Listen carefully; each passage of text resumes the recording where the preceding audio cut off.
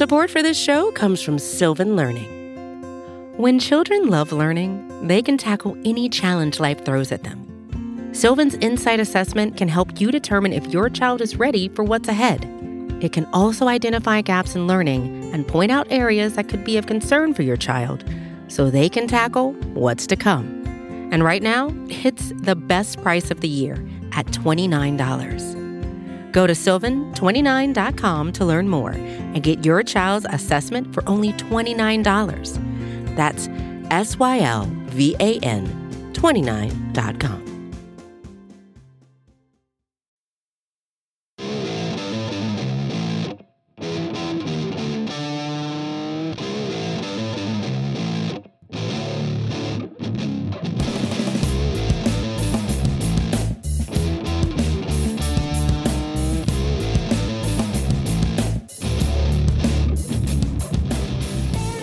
What's up, everybody, and welcome to episode 261 of the Talking Chop podcast. I am your host, Brad Rowland. It is Sunday evening in our traditional time slot.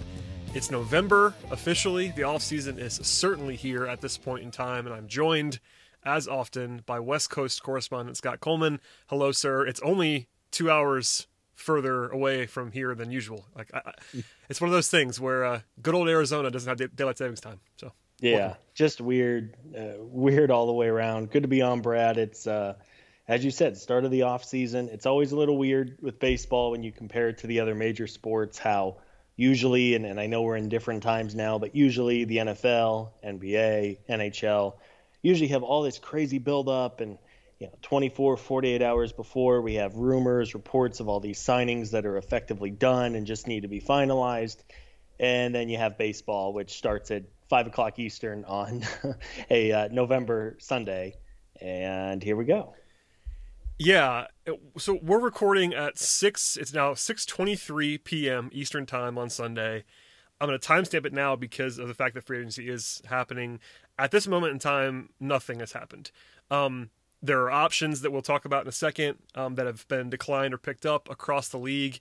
There are qualifying offers. The deadline for those was 5 o'clock today, but that doesn't really affect the Braves at all this time around because Marcell Ozuna was not eligible for a qualifying offer. So there's not a lot that's happened. There's a little bit of news. There's one transaction the Braves had to make, and they made it. But yeah, just want to tell everybody what's going on. If stuff happens by Monday morning, that'd be kind of on brand for us. That we will have recorded on Sunday. But Alex Anthopoulos is also someone who is, I think, kind of famously now just does stuff out of nowhere. Last year, they moved really quickly and announced things out of nowhere. So I don't know what's going to happen, but I'm with you. It's very strange in baseball that there's not really that whole onslaught at the beginning of free agency.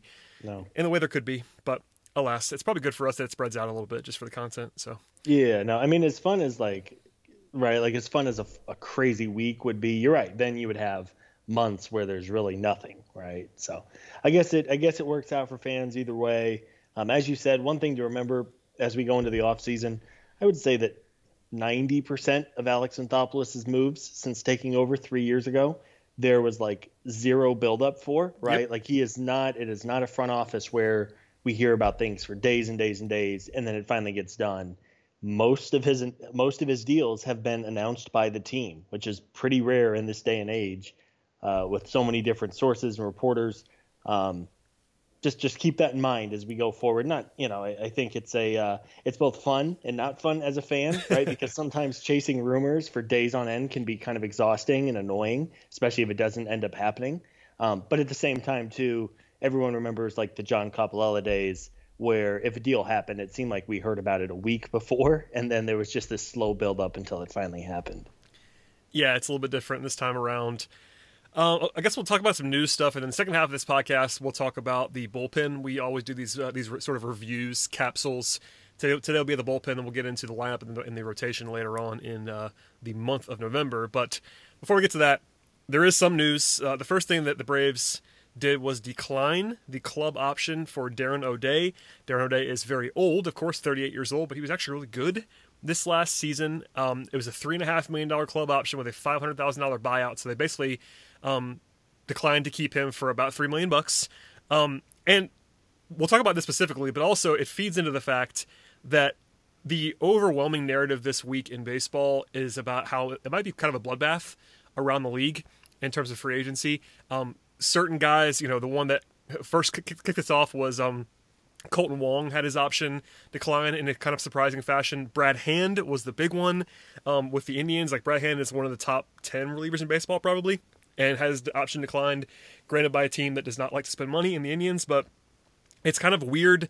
I think everyone's bracing for a bit of ugliness here, and that I think O'Day fits into that somewhat. He is very old, but on production, $3 million for Darren O'Day is probably pretty cheap. It's just, I think you have to look ahead, and we're guessing a little bit right now, but it does feel like not just the Braves, but teams across the league are going to be very, very judicious with money, especially early on, and that could have been the cause of this one.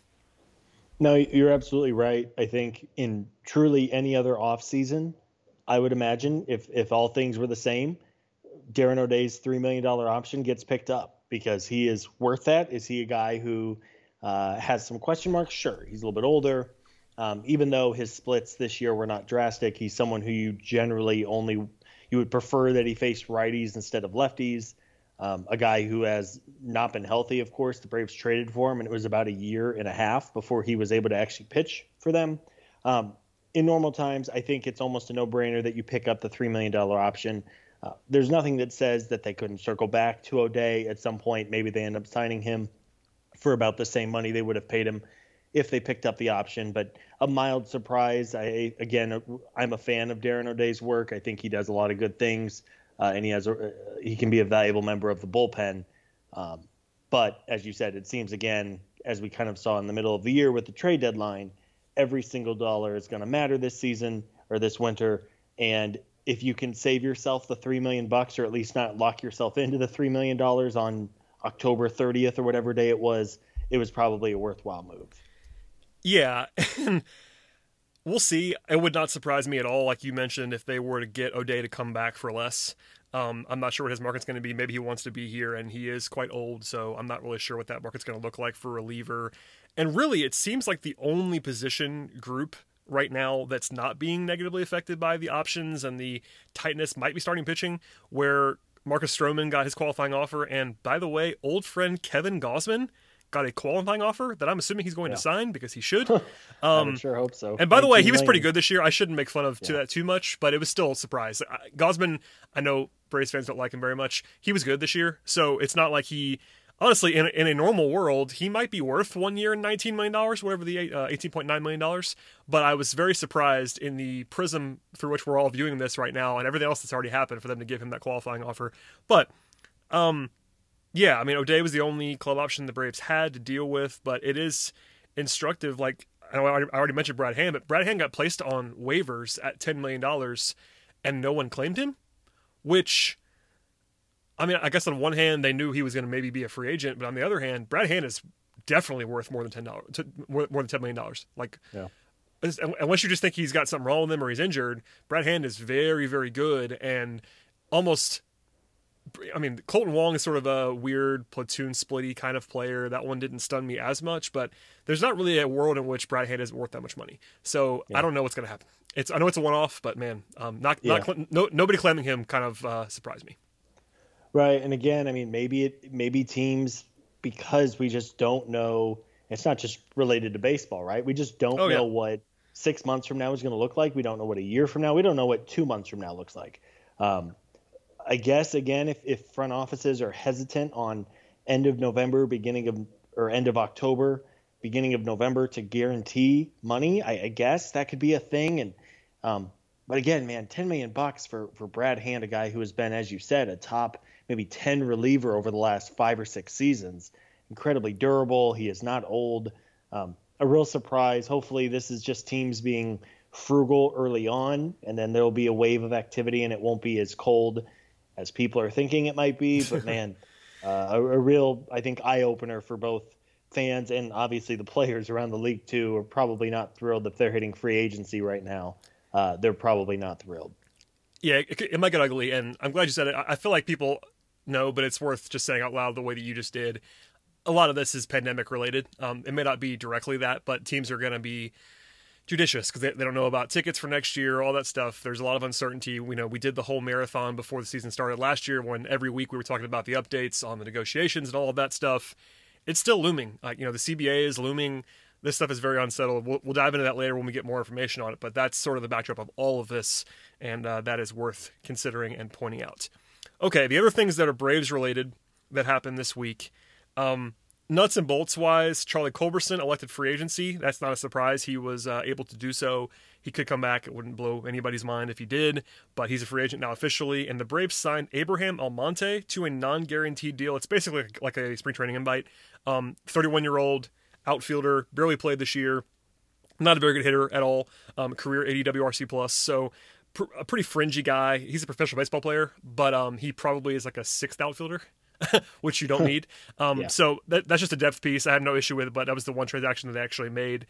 Any reaction to that? I mean, people, as usual, Culberson was the topic of conversation this week. I don't really care at all about that, but it happened. No, I mean, it's a procedural thing. If Culberson's back in another few months as a non-roster invitee, whatever, we kind of know who he is at this point. And yeah, the Almonte thing, honestly, it slipped past me until I saw it on your notes for this podcast. So the Braves announced that. The Braves actually announced it. It wasn't even like reported. It was just one of those typical, like, all right, we signed this guy. There you go. Yeah. So a non-guaranteed roster invite. As you said, it's effectively a formal invitation to spring training, a sixth outfielder. I would be very surprised. Maybe something weird happens and he needs time, or, there's always a spot for depth in the minor leagues in Gwinnett. You want to field a competitive team and just have somebody ready for emergency duty if you would need it. But yeah, no crazy takes on either of those. Okay, and the rumor that hit this week, and a real one because it was reported by some real sources, it was actually originally a piece from Dave O'Brien of The Athletic and Ken Rosenthal, a double byline about Adam Wainwright, old friend of the Braves, also enemy of the Braves at times as he was a member of the Cardinals. He'll be 40 in August, but the Braves are reportedly interested, at least on some level, in bringing him to Atlanta. He actually was good this year, a 3.15 ERA. He was about a run worse than that in terms of his FIP and XFIP, so probably a little bit of an overachievement from Wainwright. But, 1-year deal semi-cheaply, sure. Of course, the negative part of the fan base immediately brought up Cole Hamels and just assumed he'll be hurt and all that stuff. I get that too. I understand it would not be exciting if the Braves sign Adam Wainwright. I do think, though, that I think we've mentioned this even before during the playoffs, but there's this notion that the Braves don't need pitching, and that's just not true. I know they have young guys that are coming, but they're going to need to add some veterans, and I'm not sure it has to be Adam Wainwright, but Adam Wainwright is someone who could be that, old vet. I wouldn't want to rely on him too much, but at the right price, sure. Sure. Yeah. I mean, everybody wants Trevor Bauer, and who knows what his free agency is going to look like, whether he does the 1-year deal thing, which he's talked about, or the 8-year, $250 million deal, which he'll probably want. Marcus Stroman, who also got a qualifying offer today, is another guy who is a candidate for a multi-year deal at a pretty high basis. He did not pitch this past year because of injury, though it was just a calf issue and not an arm or shoulder issue. He's probably number 2 behind Bauer in terms of starting pitching availability. Yeah. I agree. I mean, he's younger. He's 29, I think. He's been generally pretty healthy. A legit number 3 starter, which maybe it's not sexy. Maybe he's not going to strike out 250 batters next year, but a good pitcher when he's healthy. Those two, I think, are clearly kind of at the top. And then, Adam Wainwright, if he's healthy, if you believe that, and we, of course, don't know this, but it seems like Mike Soroka's Achilles is recovering well. If you assume that he's going to be good to go, if not on opening day, near it. Max Fried, we know how good Ian Anderson looked in his short stint. They do need a veteran to eat innings. And I know Cole Hamels is a concern. And as we saw, whenever you play the veteran game, sometimes you hit big. Sometimes you get 3 innings out of them, which is what we saw out of Hamels this past year. So I'm guessing Wainwright is one of many, many guys the Braves are going to talk to. He would fit. Charlie Morton, who, of course, is familiar with the organization, is a free agent now. Charlie Morton would be of interest. Corey Kluber's option was declined. He'll be of interest. And a plethora of other guys who, just look at a list of free agent pitchers. If they have any kind of track record, might be available on a shortened 1-year deal, I would imagine the Braves would have interest in them. Yeah, and, if they actually sign Wainwright, I would probably argue that they could use another one, even beyond that. It doesn't have to be one. I mean, that's the thing. As much as, even if you're all in on the Soroka, Fried, Anderson, Wilson, whoever else train, Kyle Wright, you might even need 2. I mean, you don't have to look any further than the 2020 Atlanta Braves to see how much depth you might need. So Absolutely. if it's Wainwright especially, or if it's somebody that's either old like he is or injury stuff like Kluber or even Stroman, you might want to get another guy. So are they going to sign/acquire two highly paid pitchers? Probably not. But if they spend some real money on one guy, I would still probably be in the market for another one. That's for another podcast probably. But because it came up this week, there were no numbers that I saw associated with that, nor will they be this early. And obviously, the market is what it is at this point in time. But Wainwright is a guy who has local ties.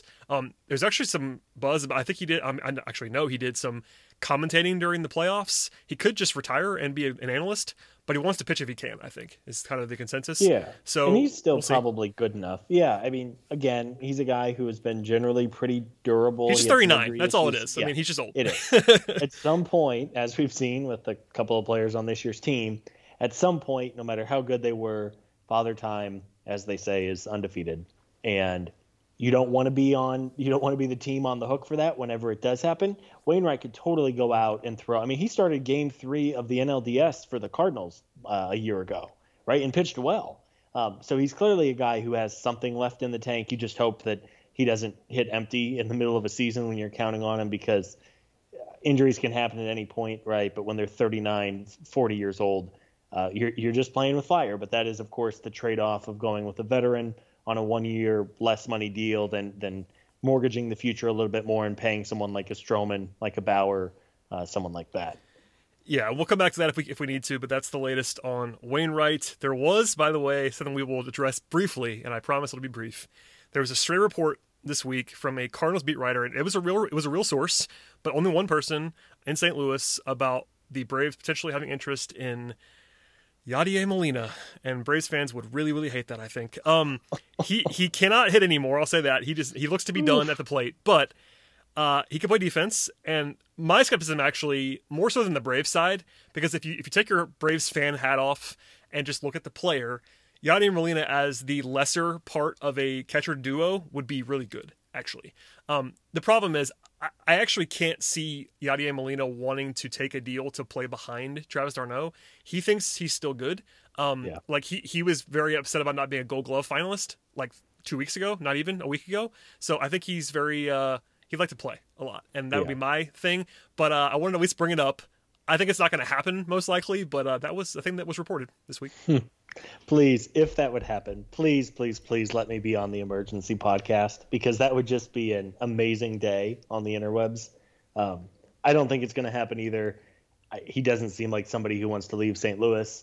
As you said, he is he's really more of a good number 2 catcher than a starter. Though I guess you could argue the way that catcher is around the league, maybe he is a serviceable guy. I think he's probably a starter, and he actually was a starter for the most part this year at the Cardinals. The problem is he's not better than Travis d'Arnaud. So that's not even up for debate at this point. Yeah, I just think that my general reaction right now is that it would just be hilarious, because Braves fans really don't like Yadier Molina, which I understand. I understand why. It's a very rivalry kind of thing. He's kind of a hot and cold guy. You either love him or you hate him, and most people don't like him around this fan base. So it would just be kind of funny to watch the reaction, is all I'll say. Oh my gosh, it would be amazing. Again, I don't think it's going to happen. I don't think you do either. But nope. It was interesting. I saw that and I was like, okay. But it might also be, I need a little more confirmation than a random. I don't even know. I apologize. I don't know who reported it, but. I should have written down. It was a real source. It was a BBWA member in St. Louis, so it wasn't like there was just like a blogger. It was an actual reporter, but it was one person, and it was just interest, and it could be Yachty trying to find a market for himself, etc. Like that stuff. That's what happens with leaks. So just more of an amusing thing right now. We'll come back to it if we need to, but that happened. Last thing before we get to the bullpen, Fangraph put out their free agent rankings this week. Marcell Ozuna was 5th on the list. Mark Melancon was 30th on the list. It was a top 50. Those are the only 2 guys that were ranked on the list. Cole Hamels, Shane Green were not. They were mentioned, but sort of honorable mentions, but they were not ranked. But I'm really just bringing it up because of the projections that they put out. And this was in the middle of the panic about money. But Ozuna projection for Fangraphs, I think it was Craig Edwards, so shouts to Craig, 4 years and $70 million for Ozuna. And then Melancon was 2 years and $22 million. We will litigate this later on, but did you have a reaction to either of those projections as high or low? I know we're all guessing in this weird spot. Ozuna sounds about right to me. 4 years, 70 million. What's that quick math? $17.5 million a year. Yeah. Melanson, 2 years, 22 million. That might be a tad high, in my opinion, given his age and what we've seen. I mean, if Brad Hand is not valued at $10 million.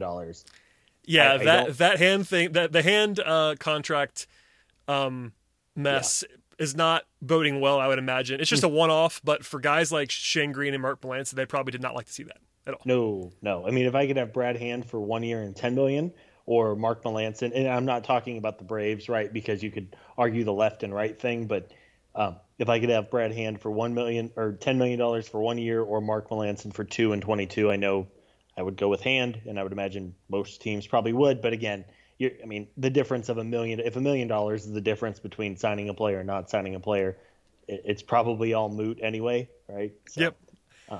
Yeah. There you go. Those are the rankings that were there. I'm not going to litigate them. Ozuna is really good. And as a reminder, one more time, I think I said it before, but Ozuna was not eligible for a qualifying offer. I had somebody ask me that today, even online, as to why the Braves wouldn't have done that. It's because they can't. They definitely would have, I would imagine, if they could have. But basically the rule is if you ever get a qualifying offer, you never can get one again. And he already had one. So that's the rule. Otherwise, he would be at least extended one by the Braves. I'm pretty confident. I guess it wouldn't be like an absolute no-brainer, but I think it would have happened. And Melanson, I would not have given it to. There you go. All right, Scott, let's take a break. And we'll come back and talk about the bullpen, I would say both from 2020 and looking ahead a little bit, so hold on tight. Support for this show comes from Sylvan Learning. As a parent, you want your child to have every opportunity, but giving them the tools they need to tackle every challenge, that takes a team. Now more than ever, educational support tailored exactly to what your child needs can make all the difference. That's why parents have trusted Sylvan Learning for 45 years as the ultimate teammate in their child's educational journey, instilling in them a love for learning and a passion for reaching the next level.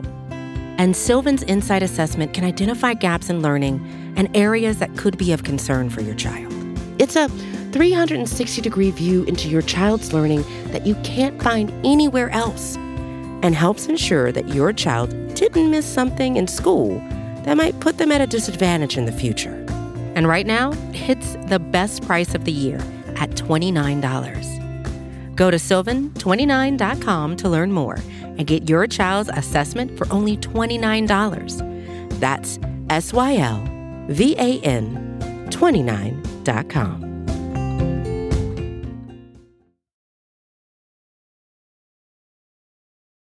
All right, Scott, let's look back at the bullpen from 2020. Overall, broadly speaking, this is a group that I know we were really high on the podcast, and it ended up being correct for the most part. That was the group that I said preseason. I think you did as well. That was the group that we were actually the most confident in of all, and the offense was probably better, all things considered, but the bullpen was really good. They were fourth in the major leagues in bullpen ERA at 3.50, and that's even more impressive considering they were actually second in the major leagues in bullpen innings this year at 272 2/3. That is a product of the rotation being bad this season, but the bullpen was basically as good as you possibly could have asked it to be as a whole. That's at least the way that I feel. Do you have the same reaction? Like, what's your thought on the way this bullpen sort of performed on the whole this year? Yeah, I mean, credit to Alex Anthopoulos. He watched his bullpen fall apart the last two seasons in 2018 and 2019. And he went out and addressed it, and he spent money. And we talked about how spending significant money on a bullpen is not always a guaranteed proposition, is probably the best way to put it, right? And we've seen just in the last year so far, you pay big money for Will Smith. He was okay. But you also paid good money to Chris Martin, who was very, very good. You traded for Mark Melanson and Shane Green, who were owed big money and both performed up to that level. So there was some money involved, and I think that's obviously if you invest in your bullpen the way they have, you hope that it's at least pretty good. And I think given how many innings they were needed to throw this past summer, I think they were about as good as anyone could have possibly hoped for, and honestly probably better than what most expected going into the year. Yeah, the innings thing is really what gets me, and the depth. We'll get into the individual guys in a second. But broadly speaking, if you're going to spend the way that they did on the bullpen, both in trade capital and money, it needs to be a good bullpen. And bullpens are volatile, so there was a little bit of risk there. But for 2020 alone, it worked out because obviously Will Smith was not as good as they wanted him to be. But on the whole, they spent a lot and they got a lot of return on their bullpen, and they badly needed it, especially with the way the rotation worked out. So it's a success. We'll now dive into the sort of decisions and the primary guys returning and all that stuff, but I wanted to go ahead and just talk about it broadly for a second. The two free agents we briefly discussed earlier. Mark Melanson's a free agent, as is Shane Green. Also Josh Tomlin is a free agent, but he's obviously on a much lower level and a guy who won't be making much money, I wouldn't imagine. But Green and Melancon are real free agents. They're going to get some real offers from other places. I'm not sure what that's going to look like. But those guys are already making real money now, and they'll be continuing to make real money. Let's start with Melancon real quick. He was obviously the closer. If you wanted to talk about a closer this year, he had a sub-3 ERA. He was not dominant in a traditional sense. He struck out 5.56 batters per 9 innings, which is about as low as you'll ever see for a good reliever. It's like comically low. I'm not sure how sustainable that is. He's actually kind of old too. He's not super duper like Adam Wainwright old, but he's not terribly young. But again, overall, Melancon wasn't incredible, but he also was pretty good, and the Braves seem to like him. He's kind of beloved in that clubhouse. A guy that they probably want to at least try to bring back. I'm not sure if they'll be able to, but I think they have to at least give it a shot. Yeah, I mean, unless some team just goes crazy for him, I would sure think that he would be welcomed back, and I don't want to speak for you, Brad, but I would sure welcome Melancon back. I think he's a good reliever. At a certain number, for sure. Yeah. Yeah, sure. And again, I mean, I don't want to keep referring to Brad Hand deal, but if Brad Hand isn't getting $10 million on a 1-year deal, you have to wonder what Mark Melancon, who's older, probably not quite as good, though he is still good. I know the strikeout numbers were down. It's so hard to really evaluate 2020, right? Because the start and then the stop and then the sudden start. It's funny, you said it perfectly. He was about as good as you can possibly be as a reliever without striking people out. Yep. And the thing that was so encouraging last year is after the trade, his strikeout numbers went way up. Like, he was really, really good in 2019. He's an older guy. He's never done the shortened season thing before. But yeah, if Melancon is available on a 1-year, maybe a 1+1 deal at a reasonable cost, I would sure think they would entertain it. Yeah, and I am on record as thinking that, having him be the quote unquote undisputed closer that you have to use in the 9th inning is not my approach that I would be going with. It's a very outdated thing. And they did after faking like they wouldn't do that at different times, he really was the closer. And in fact, I think the only other guy that had a save this year in a traditional sense was Chris Martin, and that was a day that Melancon was unavailable, if I recall correctly. I know Bryce Wilson had one as well, but that was a weird multi-inning save. So it was really just Melancon, which is okay. It's not like the end of the world, but he's not the most talented guy in that bullpen. He is effective. He is a good veteran. We'll see what they do with him. And I'm wondering how they'll prioritize him. I would assume he is ahead of Shane Green in the pecking order. Shane Green threw more innings than Melancon did this year, actually had a lower ERA than Melancon. But if you watch the way that they deployed Shane Green in the playoffs, for whatever reason, he was not at the top of the list for Brian Snitker. He got used in a way that was not ridiculous, but he was not one of the top 3 or 4 guys, it seemed, that Snit trusted by the end. I'm not sure what that means in the broader system, but I'm not sure if they want to prioritize him as a result of that or how they feel about Shane Green right now. Yeah, so Green's 2020 was interesting because he had an ERA of 0 for the first month. He was truly perfect. And then down the stretch, he had some issues. He wasn't great. He wasn't bad either, but I think he was inevitably going to regress a little bit, right? And then I think he just kind of regressed at the wrong time. His playoff usage was really weird. You and I talked about, of course, he pitched that garbage inning and then pitched 3 days in a row in the later rounds or the later games of the NLCS. So I don't know what to make of Shane Green. He, to me, feels like a guy who, and this is just a hunch, feels like a guy who is going to get more money than he probably should, just based on his traditional numbers historically. Again, if he wants to come back to Atlanta on a 1-year, $7-8 million deal, I would go for it. Or again, maybe a 1+ club option deal. But he is not somebody I would jump to sign just because I think his price tag is going to be a little bit higher. But I'm not sure how you feel about that. Yeah, just to back you up, his first 21 appearances this season, he had a 0.82 ERA. Wow. And basically, he only had one blow up out in the entire year. He gave up 4 runs in an outing in September, but he was really good other than that. And I've always been kind of pro Shane Green. He's not always like dominant, but when he's on, he looks good. I know his ERAs, he famously had that lights out ERA before he got to Atlanta last year, and then regressed a little bit in Atlanta. But I thought that was obviously unsustainable in Detroit. He had like a low ones ERA in Detroit. It was comical. Like, he obviously was not going to be that good. But yeah, he's a good pitcher. Like, is he a quote unquote closer the way he was in his previous stops? No, but Shane Green is a very, very good like third, fourth reliever, and I'm not sure how much that's going to be valued. That's really what it comes down to, both for the Braves and elsewhere. Because if someone wants to give him 8 figures per season, the Braves are probably going to let him go, I would imagine. But in this weird offseason, if you can get Shane Green for a reasonable number, I certainly would be up for doing that. The Braves do have some depth, but not like overwhelming reliever depth. They have some. But these are, coming into the season, Melancon and Green were 2 of their 4, their clear top 4 relievers. And obviously Minter and Matzik sort of emerged, but you don't want to lose both those guys and not really replace them. So we'll see what they do with both Melancon and Green. But if they lose both of them, you're going to want them to bring in someone who's kind of established. At least I am. Yeah, no, absolutely. I think that's kind of where I'm at.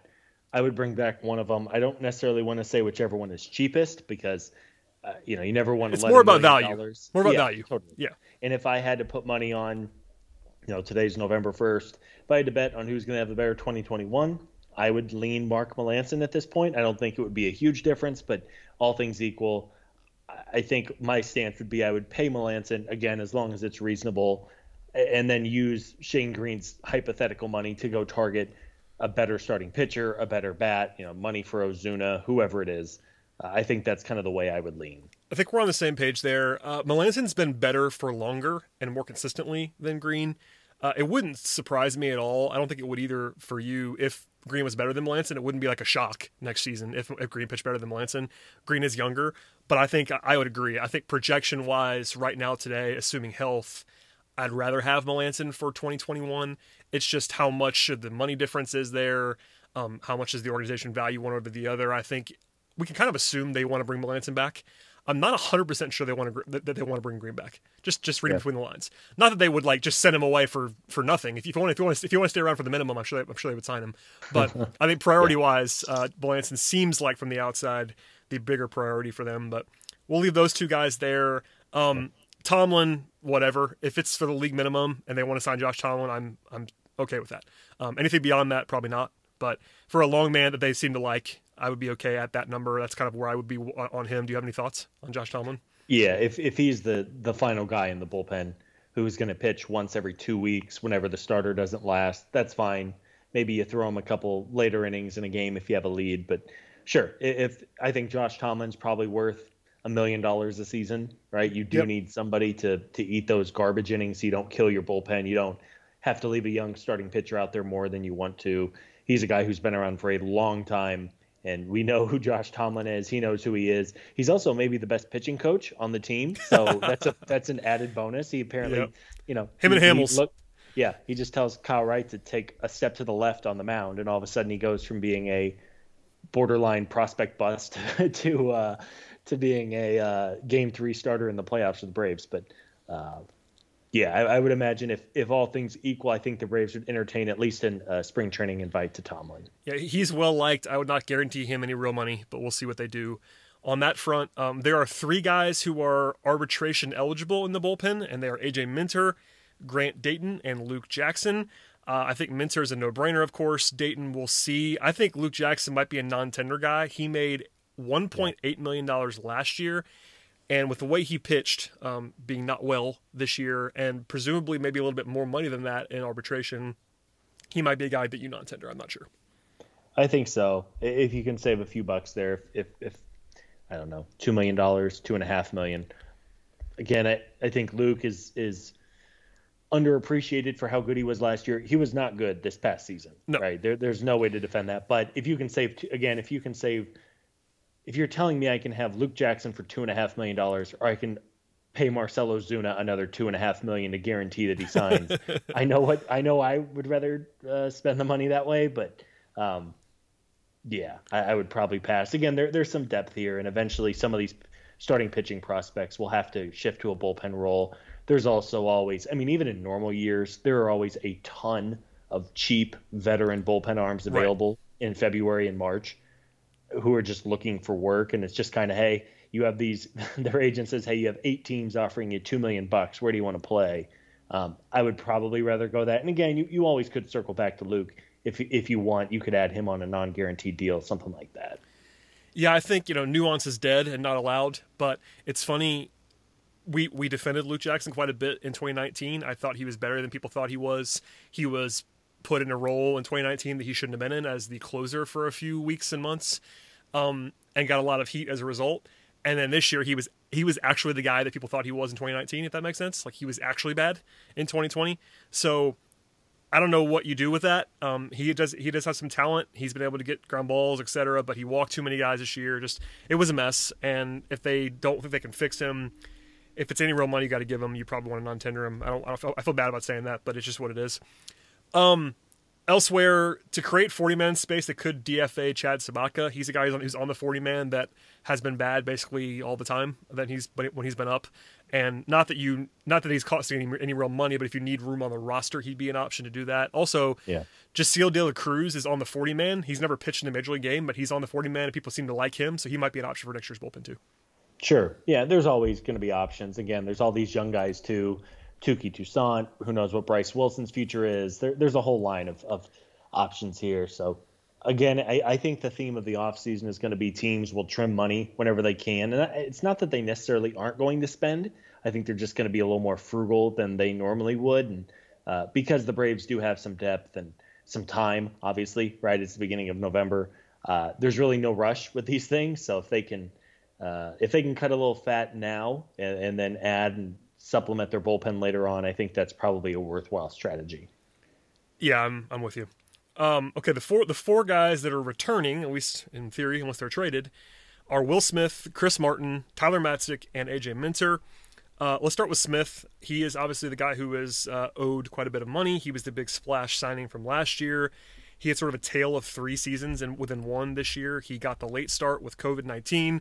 He didn't pitch well early as a result. He seemed to settle in and was really good for a couple weeks. And then in the playoffs, he looked pretty bad again. But, what are you going to do? Will Smith is still on the roster. His peripherals were both hot and cold at times.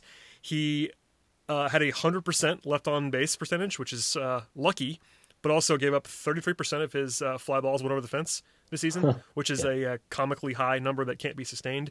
So my overall opinion on Will Smith is that I think he's going to be good next year. I think he's still talented. I think you saw that when he was right. This year, he's not too old to be good still. Relievers are still volatile, which is why we didn't fall in love with that contract. But Will Smith does not have to be bad now because Will Smith was bad in the playoffs. Well, and I think it's important to remember too that he missed about a month with COVID. And for veterans, especially guys who he's in his early 30s, he's been around the block for a long time. Veterans, especially pitchers, have their routines down. They are very routine-oriented people, right? They know when they need to start ramping things up, when they need to really kick things in gear in their off-season workouts. And again, I know everybody was playing by the same rules this year, and everybody had to do the weird shutdown and then start back up in July. But I would like to think, or I guess hope is probably the best word for it, that in a normal year, assuming 2021 is a little bit more normal than this past year, you just have to hold out hope that he's back to the guy he was with the Giants, which was really one of the best left-handed relievers in baseball. Relievers are volatile by nature, as you said, but he was just so good. I have a hard time believing that suddenly he's just this guy who's going to give up 1 million home runs all the time. At least that's what the Braves have to hope for because he's owed significant money the next 2+ seasons.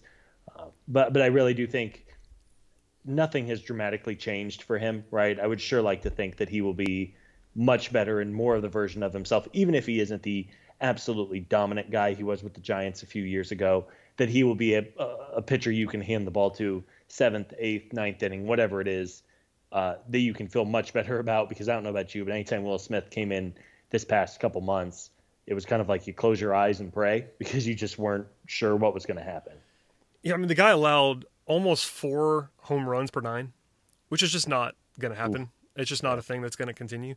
Again, we didn't love that contract because it's just relievers for multi-years and big money when you don't do anything else for big money is not what I would recommend in general. But again, I think my overarching take for Smith going into 21 is that I think he's going to be good again.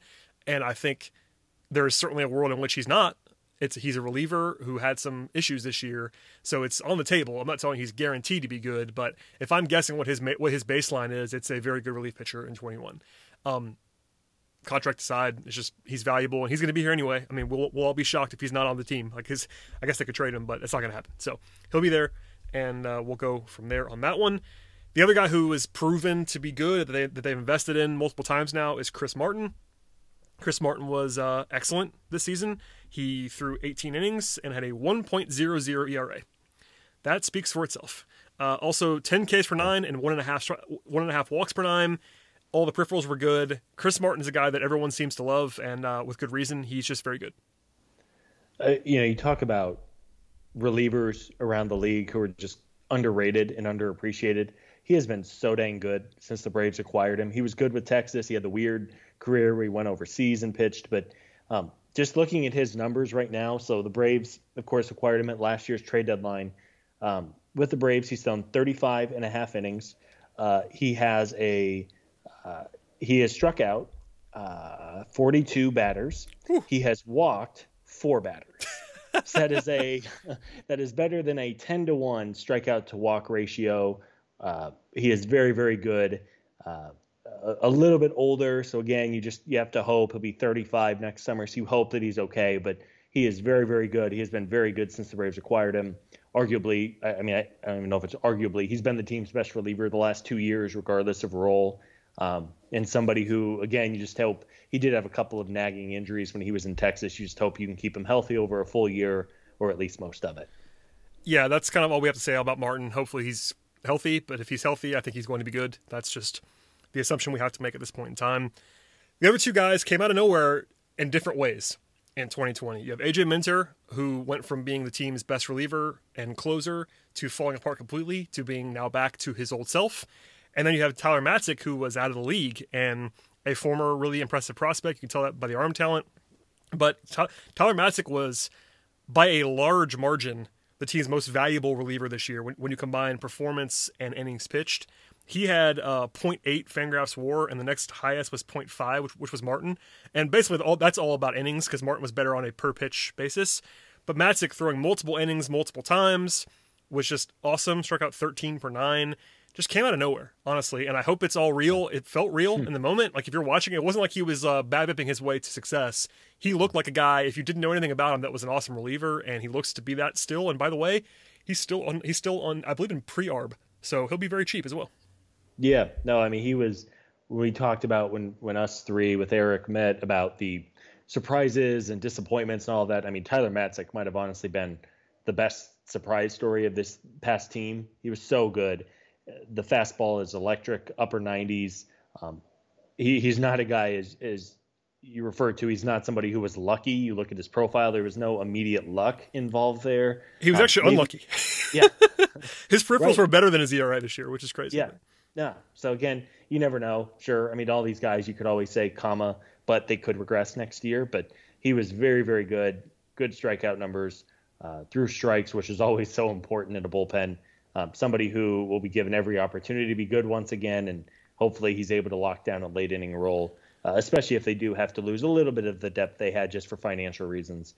He was somebody this past season, whenever he was in the game, I felt good about it.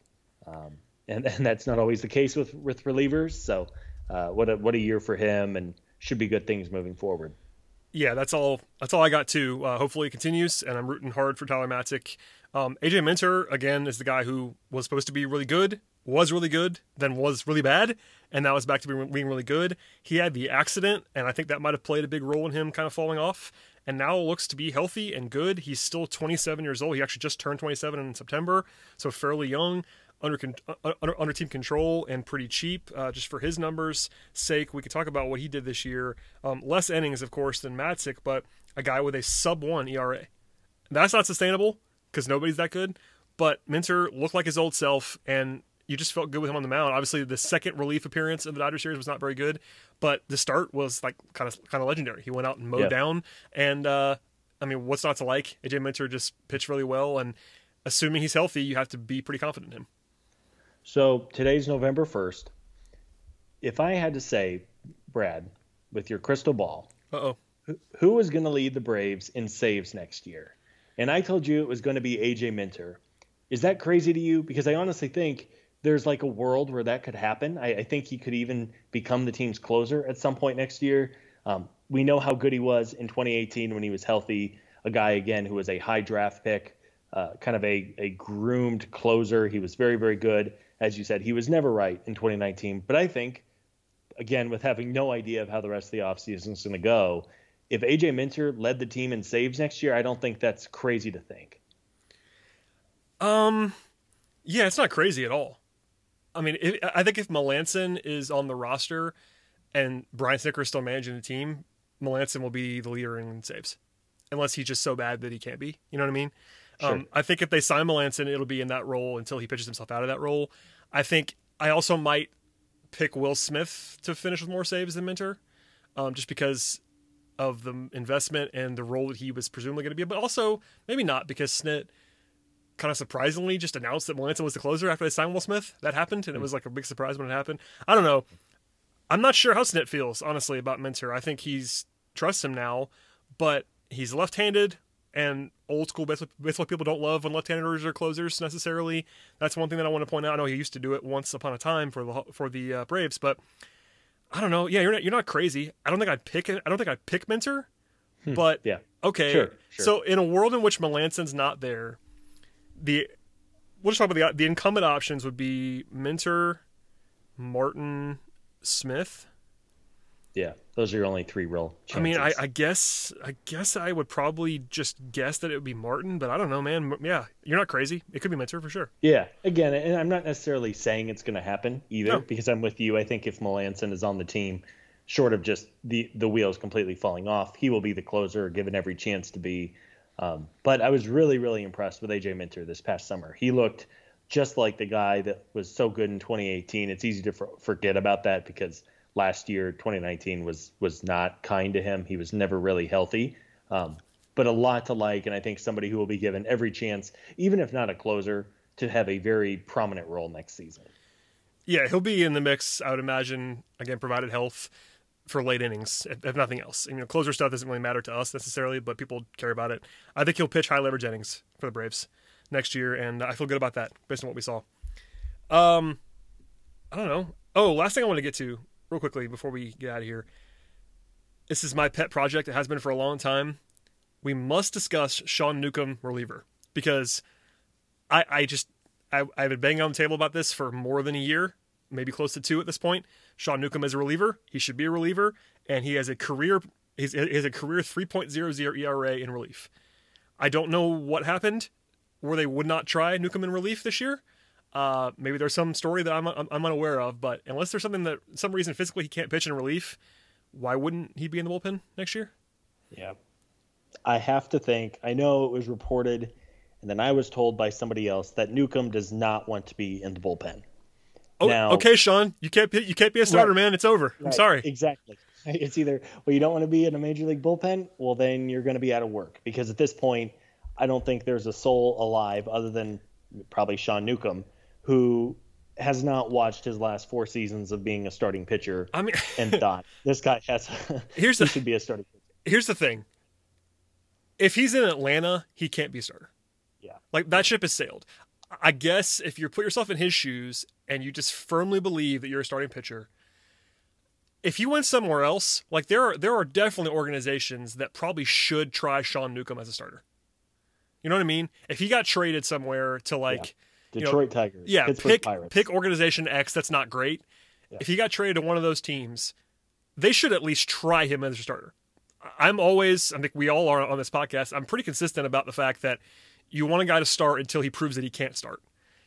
I think he's proven that he can't start in Atlanta. I guess there's some debate about that somewhere, but for me, if he's a starting pitching option in March 2021, I'm gonna be animated about that on this podcast. We didn't like that. We didn't like that option this year. Like, that's not like revisionist either. We said it on this podcast multiple times back in like February, March, when they were talking about him competing with Felix Hernandez for the 5th starter spot. As funny as that is, a long time ago. It feels like it was 5 years ago. But that happened this year, and I hated it then. But charitably, in that moment, we talked about the fact that, listen, okay, one last hurrah for Newcomb. There's no downside to letting him try to do it in spring training, et cetera, et cetera. And then he came out and was terrible. So that's got to be it for me. I don't want to. I'm not trying to be a hot take guy here, but I cannot imagine a world in which I am the Braves and I'm letting him start again. Just put him in the bullpen where he's good. And if he doesn't like it, like, okay, Sean, like, I'm sorry, man. You've had a lot of opportunities to prove that you were a good starter. Like, at one point, you were pretty good as a starter, but that was a long time ago. Yeah, and this stuff has regressed. His pitches, his velocity is down. He doesn't get nearly. I mean, the reason that he was effective early is because he would get a million swinging strikes. So it was either he was going to walk you, or you were going to strike out. The strikeouts have gone away. Even when he was in a bullpen role, the strikeouts didn't return to what they were early in his career. I'm with you. I cannot imagine if this was the 2016 Braves and he was kind of a prospect who had had some shine fall off. Sure, try him. Give him 2 months, see where he's at. But for a team that has every intention of winning a 4th division title in a row, winning a World Series, blah, blah, blah, blah, blah, you can't do it. I'm with you. I did not love the idea of him starting this past season. I know they had to do it because they literally had nobody else. But it was I think it is time. And if Sean really doesn't want to go to the bullpen, which is weird, because why wouldn't you want to make 7 figures pitching once every 4 days? If he really doesn't want to, maybe they just dump him off, get a C-level prospect for him for a team that's going to give him an opportunity, and then just move on. Right. I mean, he clearly, as of February of this year, March of this year, he clearly wanted to start. That was kind of the writing on the wall when it happened in the reporting. I'm not sure if anybody said it explicitly, but if you read between the lines of all the guys who were in Orlando, or I guess wherever they have spring training now, all those guys that were in Florida reporting on this, nobody said, look, this is happening because Sean Newcomb wants to start, but that was very much implied by everyone. I've heard that as well. But, I mean, we have another year of evidence now. And I think he'd be a good reliever. I really do. Like, he's proven to be, maybe proven's too strong. It's 54 innings, but I think he'd be a good reliever. I really do. Yeah. Maybe a multi-inning option. You know, he's left-handed. He's got pretty good stuff in the bullpen. He can throw harder in the bullpen. I don't know. It's not the biggest deal in the world, but if he's still in your organization, for me, he probably should just be a part of your planned bullpen for 2021. Not necessarily in high leverage. Like, he's clearly behind the guys like Matzik and Melancey when he's back, and Minter and Martin and Smith, but there's no harm in having him be your third lefty in the bullpen. Like, sure. What are we going to do here? I don't know. Anyway, I don't want to get too far down the rabbit hole with Sean Newcomb, but that's a name, and obviously, I think you mentioned before, but Tukey is another guy who it might just be time for him to be a reliever in Atlanta. I'm not sure that's as clear as Newcomb, especially with if there is a minor league season, you might have Tukey just in Gwinnett trying to figure it out. But Tukey is rapidly approaching the area where he might be a reliever too. Well, and the thing about transitioning to a reliever, it's not like you couldn't ever transition back, right? Yeah. Like we've seen Max Fried, who is not in the same situation as Newcomb or Tukey, but Fried went to the bullpen in whatever year that was, I think towards the end of 2018, and said he learned a lot about how to attack hitters, how to game plan a little bit better. Nothing says that if Sean Newcomb or Tukey Toussaint or pitching prospect XYZ goes to the bullpen, that you couldn't then send him back to the minors and stretch him out for a month and then try him again as a starter. So I'm with you. At some point, some of these starting pitcher prospects have to transition to the bullpen. We don't know the psyche of these guys, and I understand why they want to be starters for good reason. Everybody wants to start, but yeah, I'm with you. I think there's a future for Minter, or rather Newcomb, in Atlanta moving forward, but if he adamantly does not want to be in the bullpen, then maybe you do have to move on. There we go. The bullpen, in closing, should be good next year. If they add someone, or if they don't add anyone, if they retain guys, we'll have to talk about that along the way. But just one more time, this was a good group this year. It was a big reason why they were successful, especially once the rotation went to a dark place throughout the season. And shout out to those guys for performing well. And the offense, which we'll talk about on a episode pretty soon, was the biggest reason they were good this year, but the bullpen was number 2.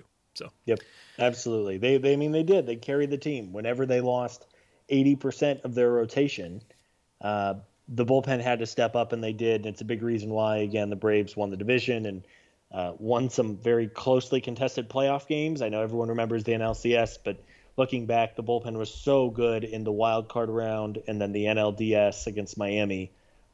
They were very, very good. And as you said, hopefully next year the pieces are in place to be good once again moving forward. Scott, I'm not sure if you have anything to plug, but please go and tell people where they can find you. Hopefully we have some new listeners from our playoff run, and if so, thank you for joining us. But Scott, if you have anything to plug, go ahead and do that now. Thank you, everybody, for tuning in. Hope everybody had a safe weekend. Happy Halloween. We'll be here. Happy Halloween. Shout out Jeff Passan. We got to get him on the show. Oh, my God. Okay, hold on. This should have been on the rundown. That's a mistake by me. Hold on. So we got to get Jeff Passan on the podcast. Yeah. That has to happen. I have no idea to this hour how he found the most recent tweet of yours that was not even directed at him and replied to it. That was a work of art, and I almost died. I texted you right away. Jeff Passan, if you don't know this, by the way, somehow, if you're not on Twitter, Jeff Passan, yes, ESPN's national reporter, Jeff Passan, one of the 2 biggest reporters in the country, along with Ken Rosenthal, now has a beef with Scott Coleman online, and I don't know why. So I don't know either. I was, Jeff's DMs are open. I'm gonna tell him he has to come on the pod. After roasting me, I roasted him. He roasted me. He got me again the other day. I was talking about how Halloween was an overrated holiday, and he somehow found it. You were right, by the way. I don't know how. I agree with this. Thank you. But Jeff feels very passionately about Halloween, I guess. But yes, I will work on getting Jeff Passan, ESPN's lead MLB reporter, on the pod.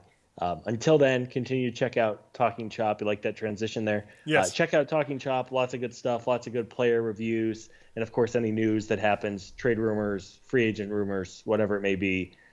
We will be there all winter. And, again, thanks to everybody for tuning in. That's well said, Scott. Follow Scott on the Twitter machine at ScottColeman55, where you might see him get into it with Jeff Passan or talk about something that's not – The Office, whatever things do you talk about. The Colts. The Office, whatever else happens. The 5-2 Indianapolis Colts, who you hate weekly. I just enjoy that. Yep. Follow me if you want at BT Rowland. Follow the site at Talking Chop. Follow Eric at Leprechaun. Eric will be back again very soon as well. But yeah, check out the site. It's got we're not going anywhere. Let's just say that this podcast is weekly-ish, maybe more on occasion, but the podcast is every day, multiple times per day. Chris Willis running the show over there at the written content portion of the site. Check it all out. Subscribe to the podcast. Tell a friend. Tell 2 friends. Tell your enemies, etc. We'll see you next time.